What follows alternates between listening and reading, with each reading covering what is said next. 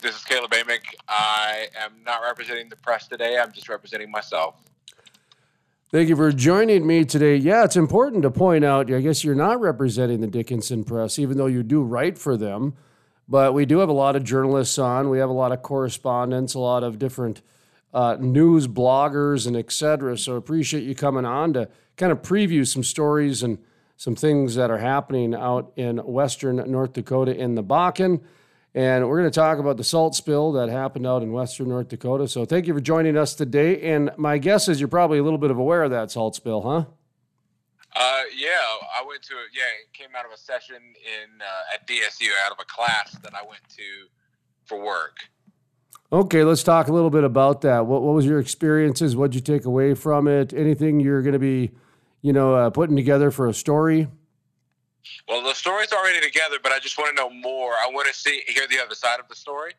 The attorney, Fenton Dooley, said that he alleges in his report that the state has neglected reclaiming land in certain areas of North Dakota, leading to the leaching of salt water, which contaminates the land. And he alleges that this has been going on for 70 years. And this has come into the legislative session or the Dickinson state. He's going around the state. I guess talk to me a little bit about how you came introduced to this. My editor received a tip from Fenton Dooley. Fenton Dooley sent something in to us and to KYX, I believe, and the TV station or something like that.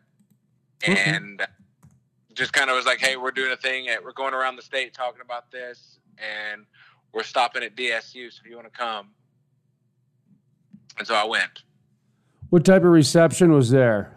Dickinson is primarily oil and gas. It's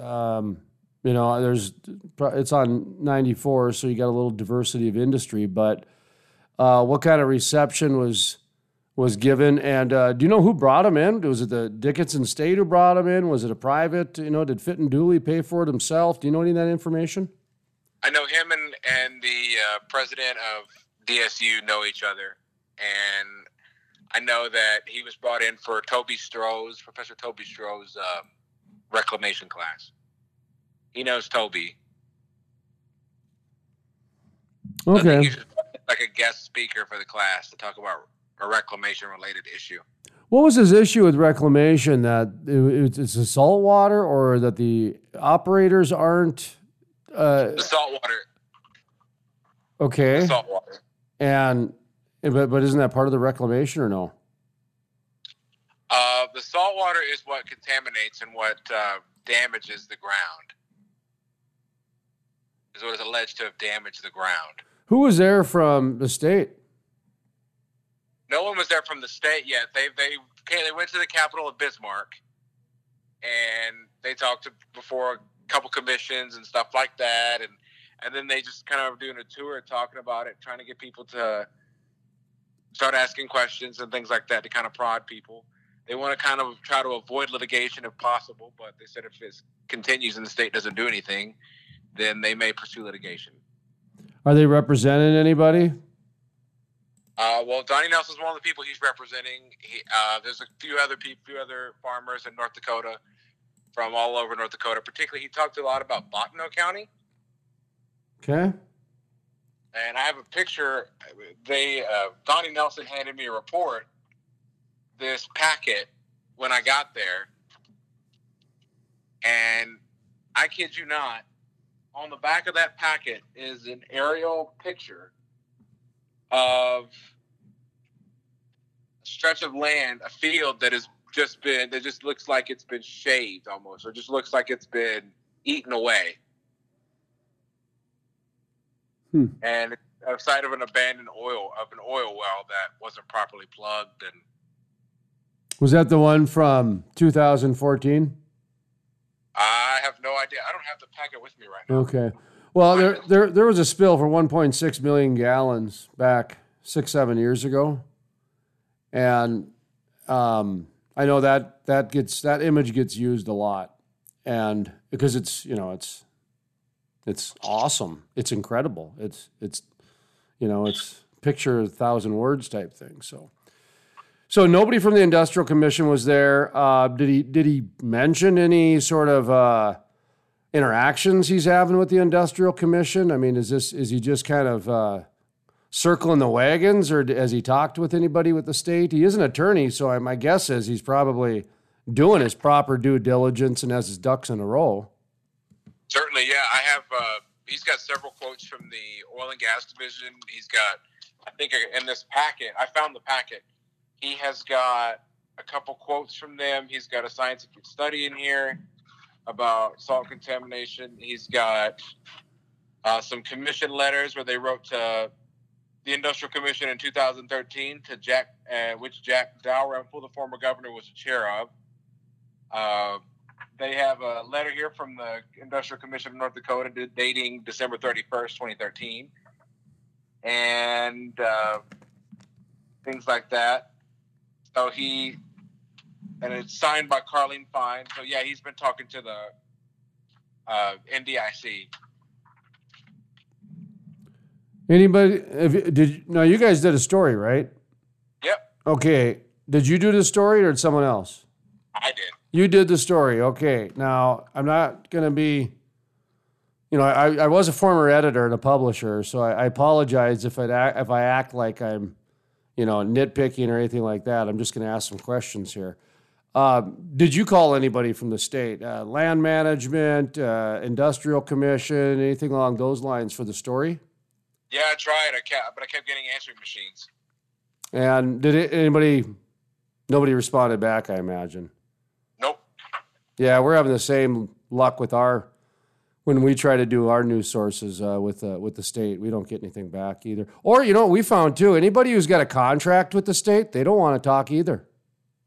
Yeah, and some of the oil companies don't want to talk either. Like, I was going to do a tour of McGradian's new quote-unquote green field, just to take pictures and talk to them about what they're up to lately and things like that.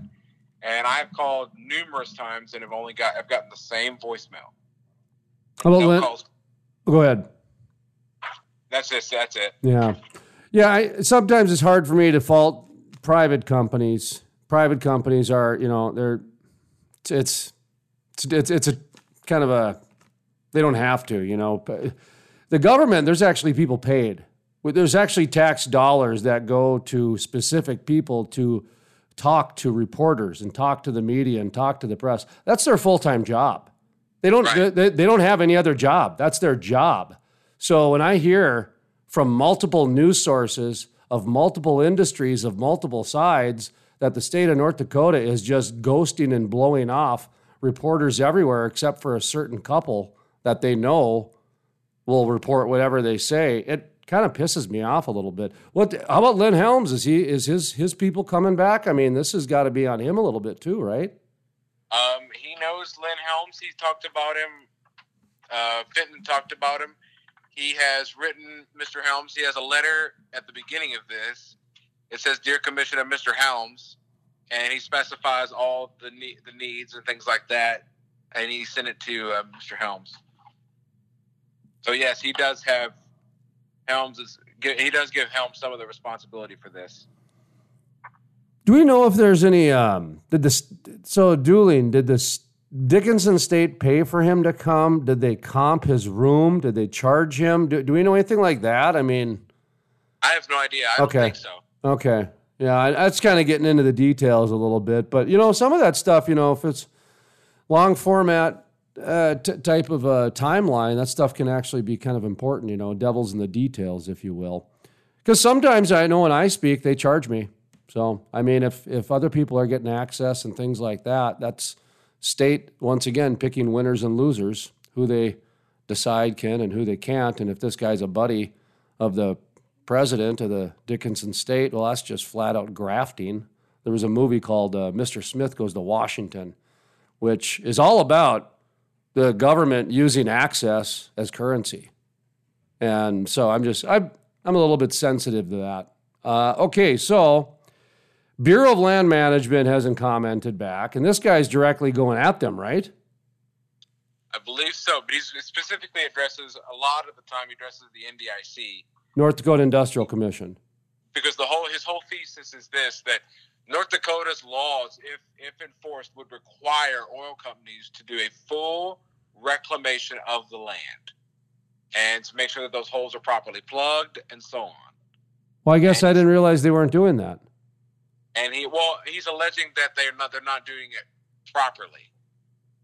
Okay. And that even after they do it, quote unquote, that they just do the topsoil or just do one layer and don't do the full job. There's still salt water leaching out.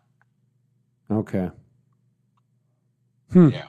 I haven't heard of this, to be honest. I've seen this pop up, and I know the New York Times did a story, back in 14 or 15, and it popped up in there, and it's come up from time to time. But this is the first time I've heard of any sort of activist group or any sort of, organized effort, if you will, for this type of issue, I guess it would be. Doug Goring, Governor Burgum, and who's the other one? Who's the other guy that sits on the Industrial Commission? Wayne Stenhjem. So we got the Attorney General, North Dakota Industrial Ag Commissioner, and then the Governor. That makes up the Industrial Commission. It's the three-headed monster. Did any of them respond back, or are they a part of this, or anything? They weren't a part of the story yet. I was just reporting the event and just reporting what was in the packet and just reporting what I recorded at the event. Okay. The presentation. But I'm thinking of doing a little bit more of an investigative piece, just kind of asking for a little bit more information. That's got to be hard for you, huh? To be a reporter when you want to be a journalist, or vice versa, because people don't understand is that a reporter, that's a specific job. You're there just to report. You're not there to do too much else, and you can only do the best you can in a certain amount of time, and this and that. And my background is magazine journalism, so we had time and layers, and we had to prove a point and keep people's interests and all this other stuff. So I bet that gets a little bit frustrating at times. It did for me anyways, on the opposite side, where I wanted to be in the reporter game to try to get involved with that, because it happens all the time and you get to be part of the action. Whereas, when you start getting into that long format stuff, it's not the same. So anyway, I don't know if I made any sense to you or not there, but yeah. So, okay, man. Did you talk to him at all? Dooley, he's the actual guy involved with the sort of the public, right? Yeah, I mean, I didn't call him and interview him, but I asked some questions at the event and things like that. And I have a recording of his lecture and stuff like that. Did anybody show up? Yeah, it was a full class. People showed up as part of the class, and the DSU president showed up for a little bit, and yeah, it was pretty full. It was a small room, but it was pretty full. Oh, he was a speaker at the class. Yeah, he was pretty much the teacher for the day. Oh, I thought it was like the colleges will bring in a speaker and that sort of stuff, or some cultural thing, or campus politics or whatever it is. So okay, was it well received? Was there anybody angry or given shooting dagger eyes, or did he get people clap or anything like that? Or I mean, he made pretty clear that he wasn't anti-oil. He was just doing it irresponsibly and not plugging up not taking care of business. That's what he was against. Mm-hmm. And so he made that pretty clear. He said there are companies that very much do it right. He very much praised Marathon Oil for doing a thorough job reclaiming land and making sure that farmers are taken care of and things like that. And so, I mean, I think that put a lot of people at ease, and a lot of the people are just grew up on farms and haven't really messed with oil, at least from what I could tell. So if I'm hearing you right, I guess one of the issues is that they're alleging that the state is not enforcing the operators to do enough or have enough information supplied to satisfy a certain party. And secondly, this, what's his name? Fitton Dooley? Fitton Dooley? is alleging that there's like some secondary spilling going on that is leaching into the water. So is that right? Is it kind of a two-prong approach? Better recording by the state, and also there's currently a problem with leaching. Am I hearing this right? Yeah, and about the cleanup and stuff, he says, quote, "There is little or no data recorded by the commission on the average cost of cleanup of those same spills due to lack of data on remediation costs. Those costs ought to be declared under oath by a qualified third party engaged to oversee each well closure." So he's alleging that there's little to no data even about the cost of cleaning up. We just know it's expensive. And he kind of alleged that that's being used as kind of an excuse to not do a thorough job. Was there anybody from oil and gas companies representing? Not there, no. It was just his talk, his presentation. Okay. Interesting. Wow. Well, more to come on that. Yeah, I'd like to stay on that a little bit. Okay. Keep focused. So, any other stories you got to preview? Anything else that you might be working on or that you've recently done? I just recently did a story about a small town of about 250 maybe, possibly plugging into a water tower. Really? Yeah. Where at? Taylor. Taylor may be plugging into a water tower, but they're still in the proposal stage, and it's kind of up in the air right now. They're just kind of seeing what all their options are. But yeah, they were discussing that, some of the legal ramifications of that. Do they have a well now, I guess? Where do they get water from now?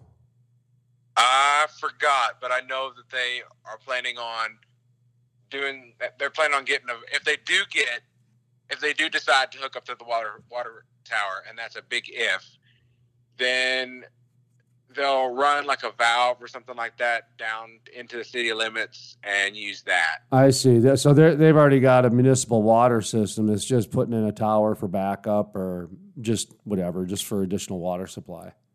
And if they did decide to do it, once again, that's an if, they would be sharing it with like 4 or 5 other towns. And the report from the engineers said they may have to expand it by 15% should Taylor decide to join. Is the Western Area Water Supply involved? It is Southwest Water Authority. Southwest Water Authority? Okay. Yeah. Are they going to then turn around and sell water to the oil companies? I have no idea. It wasn't about that story particularly wasn't about oil. Okay. No, I know, but that's actually what some cities have been doing, is selling water to oil companies and competing with the private water companies. So that's just something keep in mind. That it's happening out there. That these cities are putting in municipal water systems because the numbers work, so they can go get business from the oil companies. And then what happens is that the mom and pop shops that have water companies, they get put out of business because you can't compete with the government. Government will put you out of business all day long. What, are you going to outspend the government? Good luck. So, yeah, keep an eye on that stuff. Yeah, nobody talks about that. They don't talk about that at all, but the people losing their businesses do. Absolutely. In fact, down in Texas here where I'm at, we're doing the interview right now. You're in Dickinson. I'm down in Midland, Texas. People with water rights down here, actually, some of them stopped farming because they were getting more money selling their water rights to the oil companies. So the oil companies will come in, put a pump in, the farmer will just kind of, all of a sudden he's in the water business now. Instead of going through all the risk of planting crops and overseeing them and keeping beetles and flies away and all that other stuff and going through the whole thing. Dude, there's 9 to 5 water business now. Hire a couple employees and be done. So keep an eye on that if you wouldn't mind. Yeah, water rights in North Dakota, that's really interesting to me. Yeah, in fact, they might not care out there. So maybe it's no story. It was a few years ago. There was a lot of people that were really upset about Southwest Water and the Western Area Water Supply coming in and just monopolizing it. And because it's a government entity at the end of the day, but it's appointed and there's really no real oversight over them, so they can kind of do whatever they want. There's kind of an appointed board and appointed executives and et cetera. So it's one of those gray, shadowy, you never hear about them, but they have so much power companies. So it's just, Yeah. oh yeah. I mean, yeah, yeah, anyways, but I better shut up. Otherwise I might get a horse head in my bed. So, okay. Good stuff, man. So how can people get in touch with you? And are you social media? Do you do that with your stuff? Not yet, but I'm thinking of doing that just so that way people can reach out to me or anything like that. But if they have any tips or story ideas within the Southwest North Dakota area, within, let's say, Stark County is probably my limit, or maybe even Hettinger County, they can reach me at my email, which is all lowercase CAMICK at thedickinsonpress.com. They can reach me there.